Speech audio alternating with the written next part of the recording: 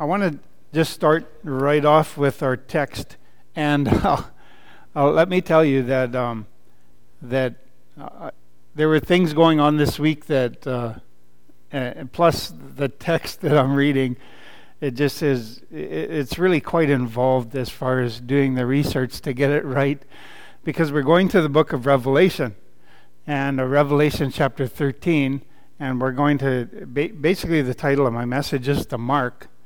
And so we're going to talk about the mark of the beast and how it relates to us and the timing of it and things like that. But I want to read the text first. That's Revelation chapter 13. If you have your Bibles, please follow along. And just getting some context, from chapter 6 to chapter 19 in Revelation, other than chapter 12 is kind of goes back and gives you some context. It's the birth of Christ and how Satan wanted to kind of ruin all of that. So that's in chapter 12, but gives context to what's going on in chapter 6 to chapter 19. And so chapter 6 to chapter 19 is the Great Tribulation. That's the context of it. That's the kind of right after the Great Tribulation. That's when Jesus returns to Jerusalem on the Mount of Olives, and then the 1,000-year reign starts, where there is peace on the earth and Jesus is king. Now, so that's the context. Chapter 13 is kind of in the middle of that, and so let's start from verse 1. Then I stood on the sand of the sea, and I saw a beast rising up out of the sea, having 7 heads and 10 horns, and on his horns 10 crowns, and on his heads a blasphemous name. Now the beast which I saw was a leopard. His feet were like the feet of a bear, and his mouth like the mouth of a lion. The dragon gave him his power, his throne, and great authority. And I saw one of his heads as if it had been mortally wounded, and his deadly wound was healed. And all the world marveled and followed the beast. And so they worshipped the dragon, who gave authority to the beast, and they worshipped the beast, saying, "Who is like the beast? Who is able to make war with him?" And he was given a mouth, speaking great things and blasphemies. And he was given authority to continue for 42 months. Then he opened his mouth in blasphemy against God, to blaspheme his name, his tabernacle, and those who dwell in heaven. It was granted to him to make war with the saints and to overcome them. And authority was given him over every tribe, tongue, and nation. All who dwell on the earth will worship him, whose names have not been written in the book of life of the Lamb slain from the foundation of the world. If anyone has an ear, let him hear. He who leads into captivity shall go into captivity. He who kills with the sword must be killed with the sword. Here's the patience and the faith of the saints. Then I saw another beast coming up out of the earth, and he had 10 horns like a lamb, 2 horns like a lamb, and spoke like a dragon. And he exercises all the authority of the first beast in his presence, and causes the earth and those who dwell in it to worship the first beast, whose deadly wound was healed. He performs great signs, so that he even makes fire come down from heaven on the earth in the sight of men, and he deceives those who dwell on the earth by those signs which he was granted to do in the sight of the beast, telling those who dwell on the earth to make an image to the beast who was wounded by the sword and lived. He was granted power to give breath to the image of the beast, that the image of the beast should both speak and cause as many as would not worship the image of the beast to be killed. He causes all, both small and great, rich and poor, free and slave, to receive a mark on their right hand or on their foreheads, and that no one may buy or sell except one who has the mark or the name of the beast or the number of his name. Here is wisdom. Let him who has understanding calculate the number of the beast, for it is the number of a man. His number is 666. Let's pray. Heavenly Father, I feel so inadequate to present and to explain this text. I pray that this would be beneficial, that this would be helpful, that these words wouldn't be my words but your words. Father, work, I pray, by your Holy Spirit. Please do, because I can't. In Jesus' name, amen. Well, ever since I was young, I wanted to ride a motorcycle. My dad got a Honda, I think it was 300 or 350, because he did some work for somebody that couldn't pay him, but he had this Honda motorcycle, and so Dad took it for the work he had done, right? And I was like 17, and my dad wouldn't let me ride it. He just wouldn't let me ride it, and so it was just like kind of rubbing the wound there, right? I wanted to ride a motorcycle.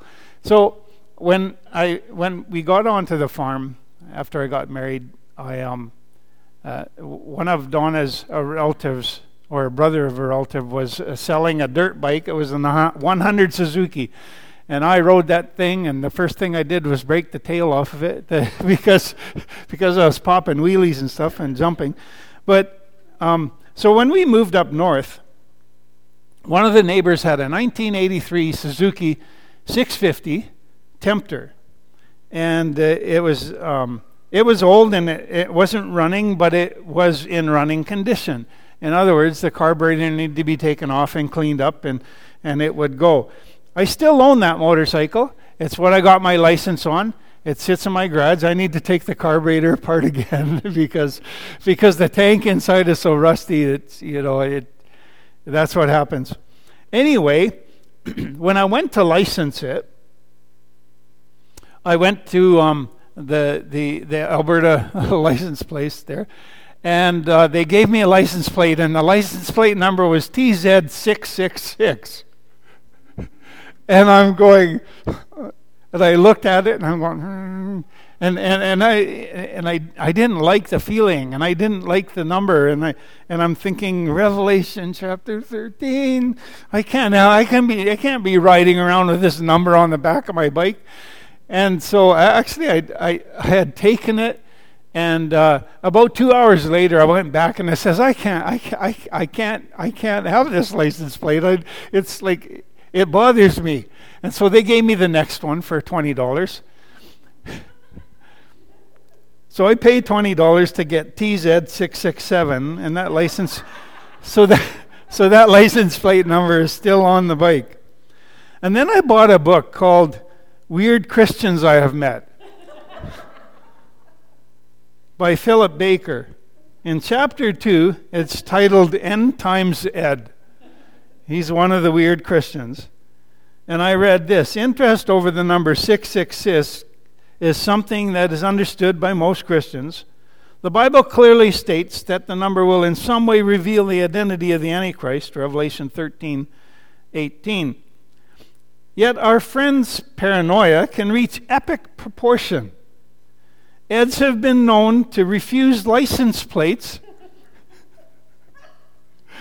and the purchase of clothes and real estate if the number is in any way part of the registration address or price tag. He fails to recognize that 666 is a very nice number. It's after 665 and before 667, and only has significance as a numeral value of the Antichrist name during the tribulation.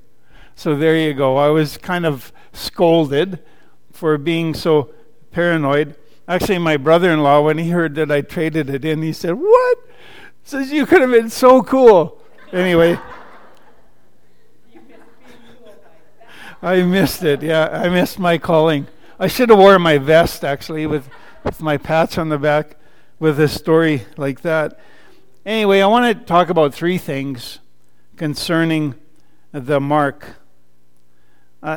First thing I want to say is it really is a call to balance, because there is imbalance for sure, and there's danger of imbalance. For 2 years, the pandemic has heightened interest in end times. There's no doubt about that, including the mark of the beast. On the other hand, I've also talked to Christians that dismiss all of the signs, everything that's going on, as, It's just the way it is, almost falling into the camp of scoffers, as Peter describes to his readers in 2 Peter chapter 3. Where is the promise of his coming? Where? For since the fathers fell asleep, all things continue as they were from the beginning of creation, and they don't really see the signs and God's timetable that things are going to happen. It's important to say at this point that we need to have balance when it comes to living out our faith in the present, but still looking ahead towards biblical prophecy being fulfilled. We need to have balance. For example, on one hand, Jesus says, and I like the way the King James Version puts it, occupy until I come. Occupy, do business, other translations say, do business. And how about the king's business? We need to be about God's business. Jesus gave us kingdom business to attend to, didn't he? We have work to do. We have light to shine. We have salt to shake out and love to give freely and generously. Who then is that faithful and skilled manager? That servant will be blessed if his master finds him doing his job when he comes. And that's Luke chapter 12. And so we have work to do. But there's an unbalanced fixation sometimes on end times to the exclusion of living out our faith. And now, heavenly minded, it's this phrase that comes to my mind is they're so heavenly minded they're no earthly good. Right? Their heads are just looking for, just so interested in end times and that they are missing living out in the present. And so, on the other hand, we are looking forward to and expecting Jesus' return. Jesus said, "Look, I will come as unexpectedly as a thief. Blessed are all those who are watching for me, who keep their clothing ready so they will not have to walk around naked and ashamed." That's Revelation 16 and 15. In Matthew 24, Jesus preaches a powerful message explaining Daniel's 70th week concerning the Great Tribulation. Jesus tells his disciples that he's telling them these things ahead of time so that they won't be caught off guard, so that none of them would be deceived. He tells them, when you see all of these things, you know that he is near at the door. That's Matthew 24:33. Jesus is coming back. That's a fact. And he wants us to recognize the signs. And he compares the leafing out of an olive tree. And when you see that happening, you know that Jesus' coming is near. Right? And so he wants us to be informed and transformed. Again, however, there's real danger if you're putting all of your energy, all of your interest in end-time prophecies, rather than living out your faith and loving your neighbor. There's real danger in being lopsided that way. Two words that come to mind: conspiracy theories. And they are rampant. You can't. If somebody starts sending you these things, they're going to keep on sending them, and especially if you share them with other people too. Some of them have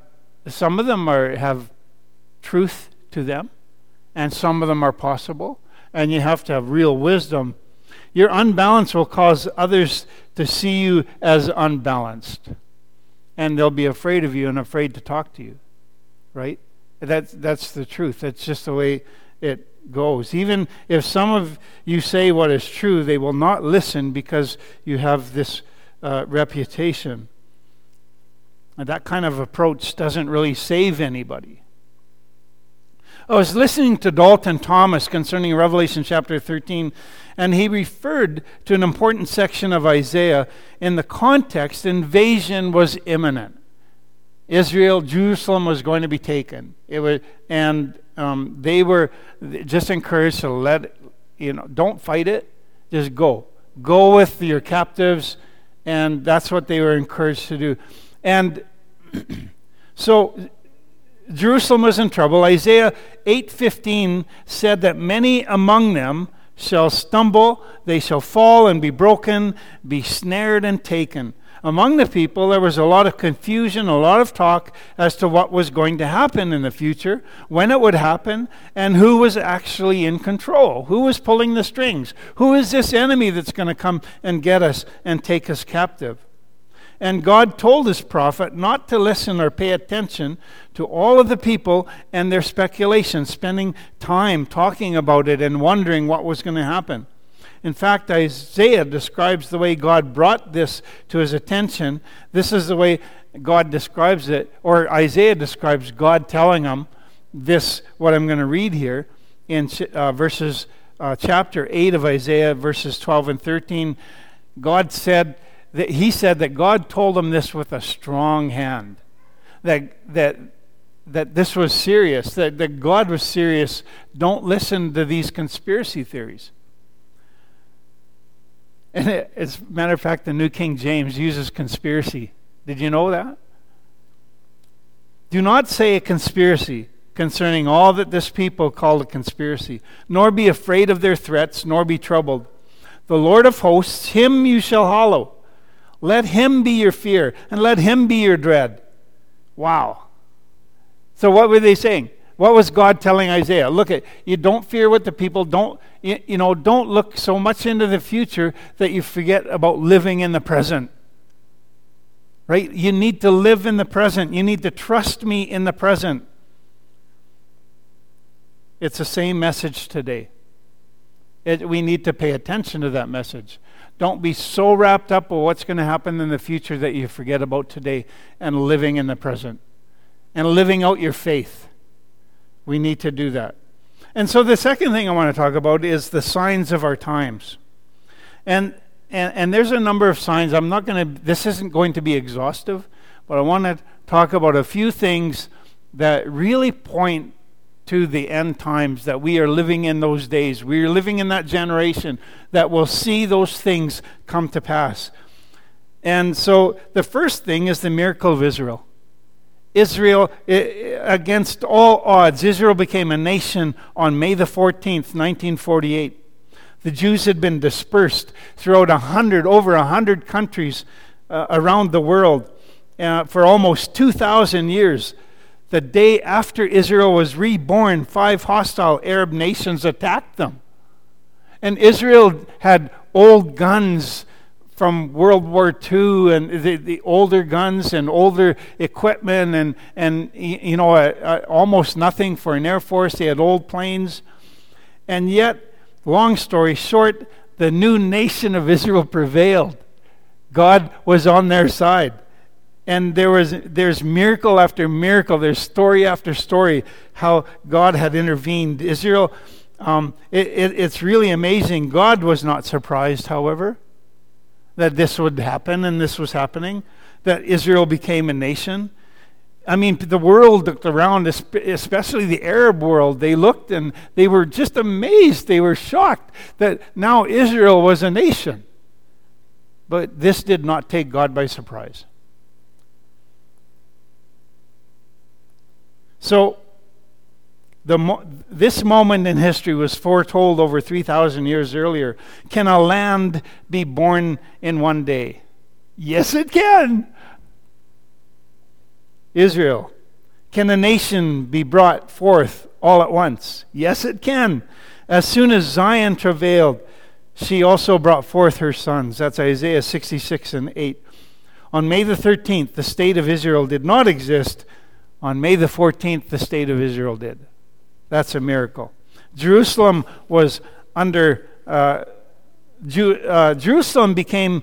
at that time, Jerusalem was not under Israeli control. However, the event that made that happen is called the Six-Day War, June of 1967. Neighbors Egypt, Syria, and Jordan had hostile intentions.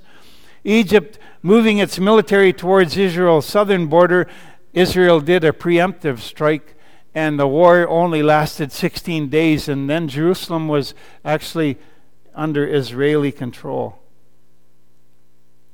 As a matter of fact, since 70 AD, Jerusalem was not in Israel's control. and now it was. That was a miracle. That was a miracle. The Hebrew language was revived. Imagine more than 100 countries with different languages. The Hebrew language was dead. It was only spoken in prayers and in Bible reading. Now, almost 5 million speak Hebrew in the world. That's amazing. A language that was revived. And the land flowing with milk and honey is restored. And this also, Mark Twain visited the land in the 1800s, and he described it in his book, Innocents Abroad. He called it a blistering, naked, treeless land. He called the villages ugly, cramped, squalid, uncomfortable, and filthy. That's what Israel was like. That's what the land was like. Today, the land is being restored to its former beauty as prophesied. The desert and the wasteland will be glad for them, and the desert shall rejoice and blossom as the rose. It shall blossom abundantly and rejoice, even with joy and singing. The glory of Lebanon shall be given to it, and the excellence of Carmel and Sharon. They shall see the glory of the Lord, the excellency of our God. That's Isaiah 35, 1 and 2. I've watched a few programs where they've gone to the border, and you go to the border and you look at, say, the Gaza Strip, or you go to look at Lebanon or Syria, and Israel, you look on the Israeli side, and it's just treed and blooming and beautiful and green, and you look on the other side, and it's like it's the same dirt, it's the same land, it's the same area, and yet it's just awful. There's no trees, and it's just gross. It's ugly. And that's what God's people have done. They've restored the land to the land of milk and honey. It's actually quite amazing. And why is this sign significant? Why is it important that the land, that the nation of Israel now exists? Why is that important? Well, in order for many of the prophecies to come to pass, Israel had to be a nation. The prophecies that are in the Bible. In fact, before Israel became a nation, many Bible scholars interpreted those passages in the framework of what we will call replacement theology. And so what they were doing is they were replacing Israel with the church and saying, well, that must mean that this will happen to the church. And no, God was not finished with Israel yet. Just because Israel wasn't a nation yet, and still because they were dispersed throughout the world, God wasn't finished with them. And they came back to Israel, and Israel became a nation. And now all of the prophecies that concern the children of Israel, or you can see it. That is bad theology, by the way, replacement theology. That's bad theology. All those end-time prophecies are possible, including the prophecies in Daniel and Revelation in particular. Well, the second thing I want to talk about as far as signs are wars and rumors of wars. Many of you took some time to remember those this last week who had sacrificed so much for our freedom, November 11th. Between the First and Second World Wars, there were over 70 million casualties. That's a lot of casualties. You'd think that humanity would learn from that. I'm afraid we haven't. The Middle East is a hot spot. Iran and Iranian-backed militia are constantly planning and executing military attacks against Israel, usually missiles. There have been attempts at decreasing atomic weapons in the past. The Russian or the former Soviet Union and the United States, they were in talks. Russia and the United States were in talks about decreasing, the atomic capabilities, atomic missiles and stuff. However, there are countries with nuclear capabilities that don't play by the same rules. We've got China, we've got North Korea, and China, for example, has been testing hypersonic missiles. Do you know that the hypersonic missiles, the ones they're testing, they will travel over 1 mile in a second? 1 second! They'll travel over a mile. And this newly developed technology, it's Mach 5. It's what is that? It's 5 times faster, than the speed of sound that these missiles travel at. And it is, why is the United States concerned? Because it'll be all over before you even see them. They are so fast that it'll be all over before they see the missile coming. And it is crazy. With different religious ideologies at the heart of much violence in the world, you see that this wars and rumors of wars is real. We see that Jesus said, "See that you're not troubled, for all of these things must come to pass." And then he says, "But the end is not yet." And so it's just the beginning. Anyway, the third thing is the earth is in labor pains. Well, climate change is always in the news. And climate change is blamed for 2 extremes. That's drought. The drought happens longer, wider, and more intense. And then bad flooding. The earth is experiencing an increasingly number of earthquakes. Did you know that there's an average of 55 earthquakes a day now around the world? 55 earthquakes. It's the earth is really in labor pains. And Jesus, of course, I mean, we could talk about solar flares, pestilence, pandemics, all of which are covered regularly in the news. The world is falling apart. And then number 4, one world government and cashless society. One world government. The pandemic has prepared our world for a one world government like nothing else has in recent memory. The World Health Organization is, in response to the pandemic, has influenced our world. And I'm quoting a speech from the World Health Organization in 2020 at the government summit, a world government summit. And this was an Arab, and I'm not sure of his name, but this is his speech. "I offer my thanks to His Highness Sheikh Mohammed bin Rashid Al Maktoum." Okay, I was worried that I wouldn't get through that. "For his leadership in bringing the world together to reimagine our future." Get those, reimagine our future. "We know the pandemic is so much more than a health crisis. It's an economic crisis, a social crisis, and in many countries, a political crisis. Its effects will be felt for decades to come, just as the pandemic has affected every sector, so the response must involve every sector. A whole of government and whole of society approach is essential, not only for the defeating of the pandemic, but for the recovery." Well, we've heard a few times the term the Great Reset. There are governments bent on bringing the whole world together under one government, under one set of rules. And that is, there's a lot of pressure in that. I was listening the other day to a German political scientist in an interview, and basically he was saying that the government wants to take care of you. He's saying that's all over the world. The government wants to take care of you. You know, in China right now, they have a system, and they've got cameras all over the city, and in this one experimental area.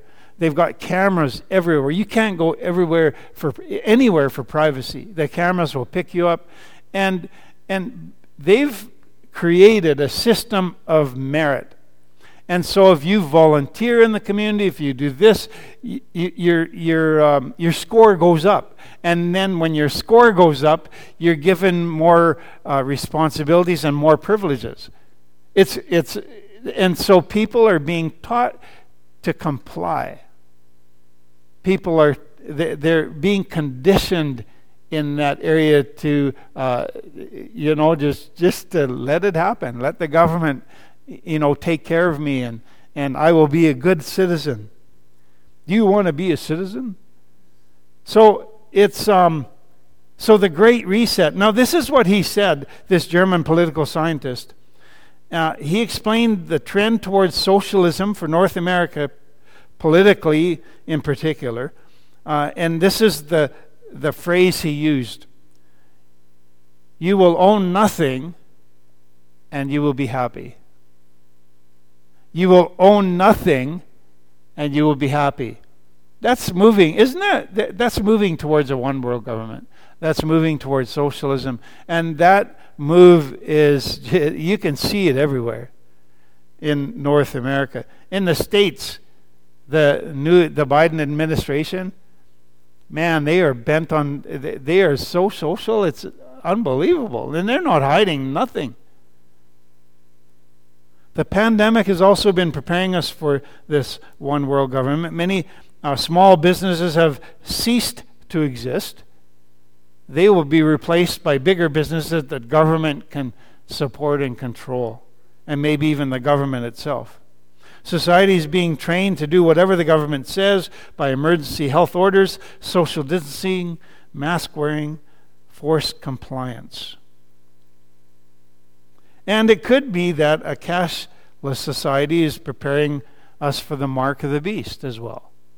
This cashless society, let me explain. In the UK, purchases made by cash dropped by 35% in 2020. So people aren't taking cash out of their wallets anymore. They're just taking their debit card or their credit card out of their wallets, or they're shopping online. In a recent report from the United States, 18% of small businesses refuse to accept cash. They won't accept cash anymore, again, because of the pandemic. They're afraid to touch money that's been touched by somebody else, right? They might, get a virus or something. And so, I mean, how many of us enjoy the convenience of shopping online? Right? You can order from Amazon and it's here in a few days. I mean, how convenient is that, right? And so cards, though, is this preparing us for the mark of the beast? Well, cards have chips, right? Yes, you can nod your heads. Yes, cards have chips, right? And cards can be lost or stolen. And so doesn't it make sense to put the chip on your body someplace? Inside your body, perhaps? And they're small enough to do so. Why not under your skin? I heard the testimony of a man who helped develop a microchip that goes under your skin. He wasn't a Christian at the time. He became a Christian after he wasn't working for that particular company anymore. He became a Christian. Then he read Revelation chapter 13, and he was horrified. He says, "What have I done? What have I helped to develop?" And here's the thing. So he became a Christian after, and the short version is that they needed a place on the body while they're developing this microchip. They needed a place on the body that the temperature fluctuated, right? And there were two places they found on the body where the temperature would fluctuate enough to recharge the battery that was in this chip. See, because the chip needed a power source, right? And so there's a tiny little battery, but what recharges it is the fluctuation in temperature in your body. Now, the two places on the body where the temperature fluctuates, the back of the hand and the forehead. Those are the two places. How crazy is that? And so we have the technology. And let me say one thing as well. My Bible says here, the New King James has it this way: He causes all, both small and great, rich and poor, free and slave, to receive a mark on their right hand or on their foreheads. And that no one can buy or sell except who has the mark of the name of the beast, or the name of the beast, or the number of his name. Okay. And so you can't do commerce, you can't buy or sell anything without that mark, without that chip, right?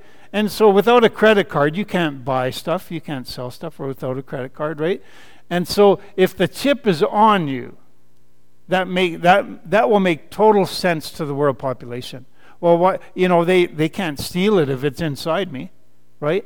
And here the King James translates this as a mark in their right hand or in their forehead. And as a matter of fact, I looked up that Greek word, and it can be translated either way, on or in. And so a microchip actually makes sense. It's actually possible that the Bible is talking about a microchip. We don't know for sure, but it's absolutely possible and absolutely makes sense. So the fifth thing is an instant communication capabilities. And communication will increase, obviously, and over the last 40 years with internet and satellites and cell phones, I mean, everything, you can get information. Something happens on the other side of the world, and we can know almost instantly what's going on. Communication is that important. And why is that important? Because in Revelation chapter 3 or 11, Revelation chapter 11, there are two witnesses that are killed, and the whole world will see their bodies laying there at the same time. And they will rejoice, they will give presents to one another, the Bible says in Revelation. It'll be a real celebration. It'll be like a national holiday, a world holiday, because these two witnesses were laying there and they were killed. Now that wasn't possible 40 years ago. It just wasn't possible. It is today. And the communication has increased. Well, let's look at the mark. Finally, look at the mark specifically. But before I do, I want to explain a little bit about Daniel's 70th week, as found in Daniel chapter 9, and how that prophetic revelation plays into the mark of the beast. Now, Daniel, there are 70 weeks that were given to Daniel in Daniel chapter 9. And this is the quote: 70 weeks are determined for your people and for your holy city. That's Daniel 9:24. Each week is a measure of 7 years. The 70 is divided into 3. The first 7 weeks, that's 49 years, was from the time, during the time of Ezra and Zerubbabel. And you remember Zerubbabel rebuilt the temple. He rebuilt it. It was the second time the temple was built. And the rebuilding of the temple and Jerusalem, Haggai the prophet, that was during that time. So almost 50 years span there. The next section is 62 weeks or 483 years. Now, 400 of these years are silent. That means that there's no prophet spoke during that time. And no prophet actually was raised up until John the Baptist, who was the forerunner to Jesus. Now, at the end of the 483 years, the Messiah is cut off. That's what Daniel chapter 9 says. The Messiah is cut off. Well, we know exactly when that happened. Jesus was crucified. Jesus gave his life for you and me. He shed his blood for your sin and for my sin, and then he was raised up from the dead. And that happened just as the book of Daniel explained it would. Now, then it says during that time that the city and the temple will be destroyed. It will be destroyed by a king. And so then there's a parenthesis, or then there's a kind of a time. There's 2,000 years between the 69 weeks that have taken place and the last week. There's 1 week left. And that last week is known as the Great Tribulation. And during that last week, I'll tell you what, and that's 7 more years. That still is to come. We're waiting for that last week. Now, what happens, that there's the beast or the false prophet makes a covenant with Israel. This is how I think this happens. So the first 3.5 years, they make a covenant for 7 years that there will be peace. And what I think happens is that the false prophet says, okay, we're going to let you build your temple in Jerusalem. You can build your temple. And so in the first 3.5 years, there's relative peace, and the temple is built. Right? Now, after 3.5 years, then the covenant will be broken. And this, the temple is desecrated, and the Great Tribulation starts, and this is when the mark of the beast will be implemented. It's at that time. And so people, here's the thing, conspiracy theories. Oh, don't take the vaccine because it's the mark of the beast. Well, you might not want to take the vaccine. That's totally up to you. We do still have free choice in this country. However, it's not the mark of the beast. And you shouldn't be afraid of it or not take it because you think it might be the mark of the beast. And let me explain why. And so before we go through this Revelation chapter 13, and this is why this is, it's highly, like, it's not the mark of the beast. Revelation chapter 13 is, we look at, in the West, we look at Scripture through Western eyes. But the fact is, Revelation and all of these prophecies have to do with the Middle East. They have to do with Israel and Jerusalem. And so Israel and Jerusalem are the center of all of these prophetic messages, including the mark of the beast. And so, will we be affected? No doubt we will when the mark of the beast comes. It'll be, the whole world will be affected. But primarily, the greatest tribulation, the greatest trouble, the greatest will be right at Jerusalem and Israel. That you need to know that it's about you see, God hasn't given up on Israel. He hasn't thrown them out. He hasn't cast them off. He promised that He would be their God and that they would be His people, and He will not break that promise. And so Israel is still very much in play. And so let me go through a little bit of Revelation chapter 13. First, and obviously, and why the mark of the beast isn't here today. First and obviously, the man of sin, who is called the false prophet and the Antichrist, they have not yet been revealed. We don't know who they are. And when the mark of the beast comes, we'll know who they are. Believe me. And so all the world will follow the beast and worship the dragon, that's Satan, who gave power to the beast. And the beast is the 10-nation alliance, or the revived Roman Empire. Now, the second thing is Jerusalem must be invaded. Right? Jerusalem isn't invaded right now. Israel has control over Jerusalem. And Jesus talked about the same period in Matthew chapter 24. When these things begin to happen, Jesus said, run for the hills. He says, don't even stop to pack. Just go. Don't pick anything up. Just go and save yourselves, because it will be bad in Jerusalem. And so that hasn't happened yet. And it will be overrun by an invading foreign army. And this invasion will come after the first 3.5 years of peace. And so right in the middle of that last week, that last 7 years, that invasion will come. And this means that the temple must be built, because the abomination of desolation that Jesus talks about and that Daniel talks about, there has to be a temple and an altar and a holy of holies. And that is not yet built in Jerusalem. And so the temple must be built first before we see anything of the mark of the beast. That makes sense? So the third thing, verse 7, it was granted him to make war with the saints and to overcome them. And that's talking about the false prophet.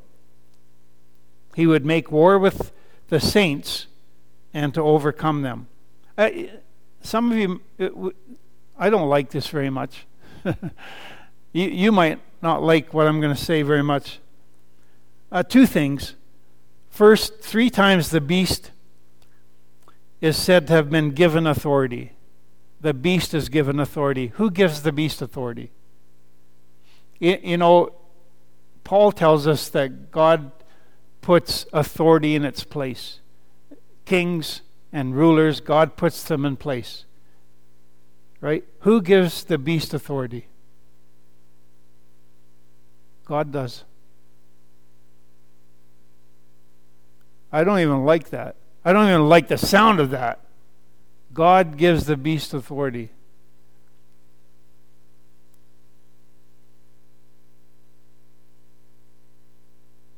We like to think that God is only gracious and not capable of judgment.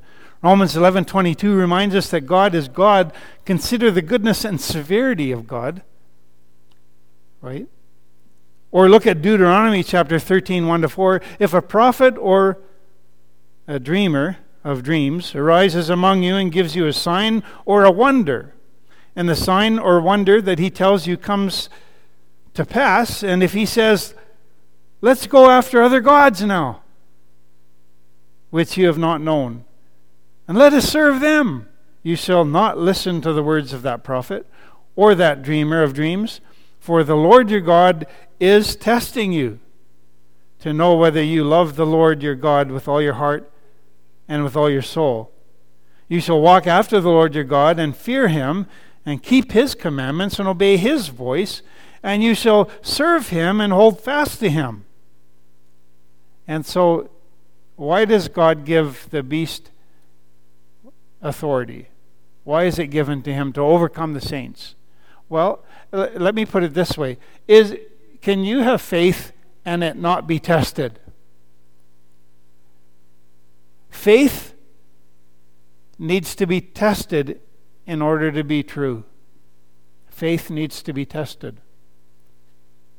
The second thing it says here is that saints will not prevail. They will be slain. They will be broken. They will be defeated. They will not prevail. They will not win over the beast or the false prophet. There is a tendency to want to fight against and prevail and prevent the devil from having his way. But it's not going to happen here. You're not going to win. That's very clear about that. Well, according to verse 10, there will be captivity and death. A lot of death. Those that need to die with a sword will die with a sword. Right? And those that will be taken captive need to be taken captive. And that's just the way it is. And there will be mass martyrdom. What are the saints called to do?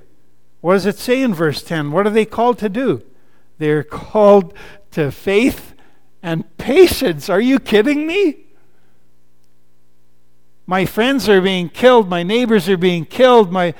Down the street, they're being taken captive. You've seen the pictures and you've seen the movies about World War II when the Jews were marked. They were marked with the Star of David, so they were easily seen. Privileges were taken away from them. This is kind of the opposite of the way the mark of the beast is going to work. But they did not prevail. 6 million Jews killed. And God says, remain faithful and be patient through this. That seems almost unbelievable. And then there's a forced worship. This forced worship, actually the majority are going to be willingly worshiping. They will do this willingly. Will include worship of the dragon, verse 4, the beast, the one who had been mortally wounded and healed, verse 4, 8, and 12. Then another comes out of the earth and forces the first to be worshipped, that is the mortally wounded one. And that's and so and finally the image of the beast will be worshipped. And so what's the image of the beast? Well, so that first one who was mortally wounded, an image that is able to talk, right? He's going to have a voice, and he'll be able to speak, and then many will worship him. How many people almost worship those online preachers, right? There's an image of the preacher. It's an image. and he's speaking right on the television. So that's an image, right? The televisions are an image. And so that's very possible. That's what Revelation chapter 13 could be talking about. And it says here that deception and signs and wonders will be coming from the false prophet. The population will be so impressed and or too afraid to say anything against the prophet. And he's able to call fire down from heaven. Are we there? Missiles. You know those missiles that I was talking about earlier? The ones, there are ones that are, they fire them off of kind of a glider, and they're at the edge of space. They're 62 miles high. 62 miles. And that's why when they're coming down and they're picking up speed, those missiles can even go faster than Mark 5. And they're so fast, they're undetectable. Again, you'll be gone, so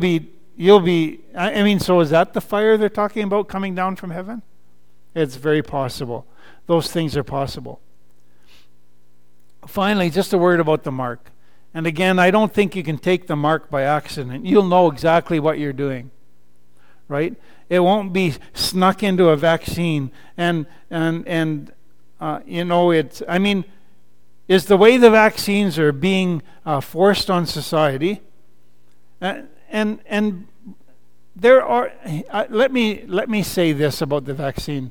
I'm not an anti-vaxxer. I'll say that. And vaccines have helped people and have helped society, and hopefully we will get back to where we were. I don't think it's going to happen. Society is so broken and so economically hurt that I don't think we will ever recover from what our governments have asked us to do in response to the pandemic. Honestly, I don't think we'll recover. I think this will usher us into the faster into the end times than we know what to do with. And so I'm not an anti-vaxxer, but vaccines are being they're saying that they're voluntary, but they're really not, because privileges are being taken away if you don't get vaccinated. Are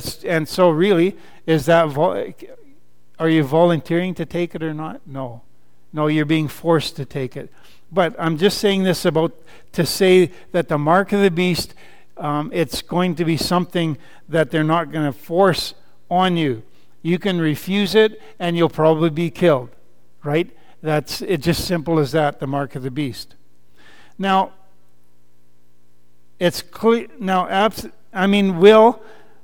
what is the way the society, the way governments have been handling the pandemic? I think it is a kind of a taste of what's coming, a step towards maybe the pacification of society and the freedom, taking the freedom to choose away from us, right? The government will take care of you. I think that's absolutely true. It's a step towards those things, but it's clearly not the mark of the beast. Now, again, the mark of the beast could very well be a microchip, but it's nothing to be. We don't have to be afraid of it. I want to say a final word here. There is a horrific persecution around the world today, but it's nothing compared to what's coming. There is persecution. Take Iraq, for example. When the United States pulled out, and they pulled out really badly, when they pulled out, Christians were in trouble. And many Christians were killed. And Jesus said if those days had not been cut short, no one would survive. For the sake of the elect, those days would be shortened. That's Matthew 24:22. It will be bad. Jeremiah has an interesting word. In response to Jeremiah's prayer, God said of their military, if you have run with the footmen, and they have wearied you, then how can you contend with horses? It says that the military, this is the Jewish military, couldn't keep up with the footmen that were coming to attack them, but that was only the beginning. The horses and chariots were coming. It was going to get worse. And so that's like today. It's like yeah, there's persecution, but it's going to get much, much worse. It's going to get terrible. And so there's nothing you can do to stop it. And there's nothing that we can do to stop what's coming either. Now, is this about Christians or about the children of Israel? The mark of the beast in context. I think we can clearly say that the Bible talks about Jerusalem and it talks about Israel, and that is the center of what will be going on. We in the Western world, will we be affected? Yes, I think we will, because it'll be a whole world thing, but it won't be. It'll be nothing like they're experiencing in the Middle East. That right around Jerusalem, that's where the action is going to be. That's where it's going to be difficult. Will followers of Jesus still be around even? Now that's a question we could debate. There are people that think the Christians will still be here and have to go through that. And there are people that believe that the Christians are going to be raptured, taken up before all of that happens, because the Bible says that we are not appointed to wrath. Well, that's a question for another day. But there is...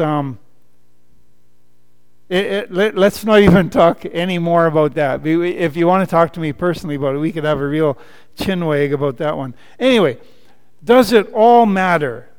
There are a couple of things I want to stress again. First of all, the mark of the beast will be implemented within the middle of Daniel's 70th week. That means there's going to be a peace treaty, and after 3.5 years it'll be broken. The temple will be built already, and the idea that it will be desecrated. And if there's no temple, there can be no desecration. So it's that simple. The temple has to be built first, and I believe it'll be built within that first 3.5 years. And then when they're ready to start their worship and their sacrifices, that's when the peace treaty will be broken, and then the Great Tribulation starts. So it's in the context of the Middle East and Jerusalem in particular. The second thing I want you to know, and remember this, that God is in control. He is on the throne. And yes, God gives authority to Satan, who extends his authority to the beast. But this this beast will prevail for a short time. But God's coming. Jesus is coming with his army, with heaven's armies. And so his victory is shortly lived. Remember that Satan is the defeated enemy. Jesus defeated Satan and death on the cross. He is defeated. But God also gives him authority to test. And so the saints will be hurt. But that's short compared to eternity. And then the third thing, don't get caught up in conspiracy theories. Do not be afraid of those who kill the body but cannot kill the soul.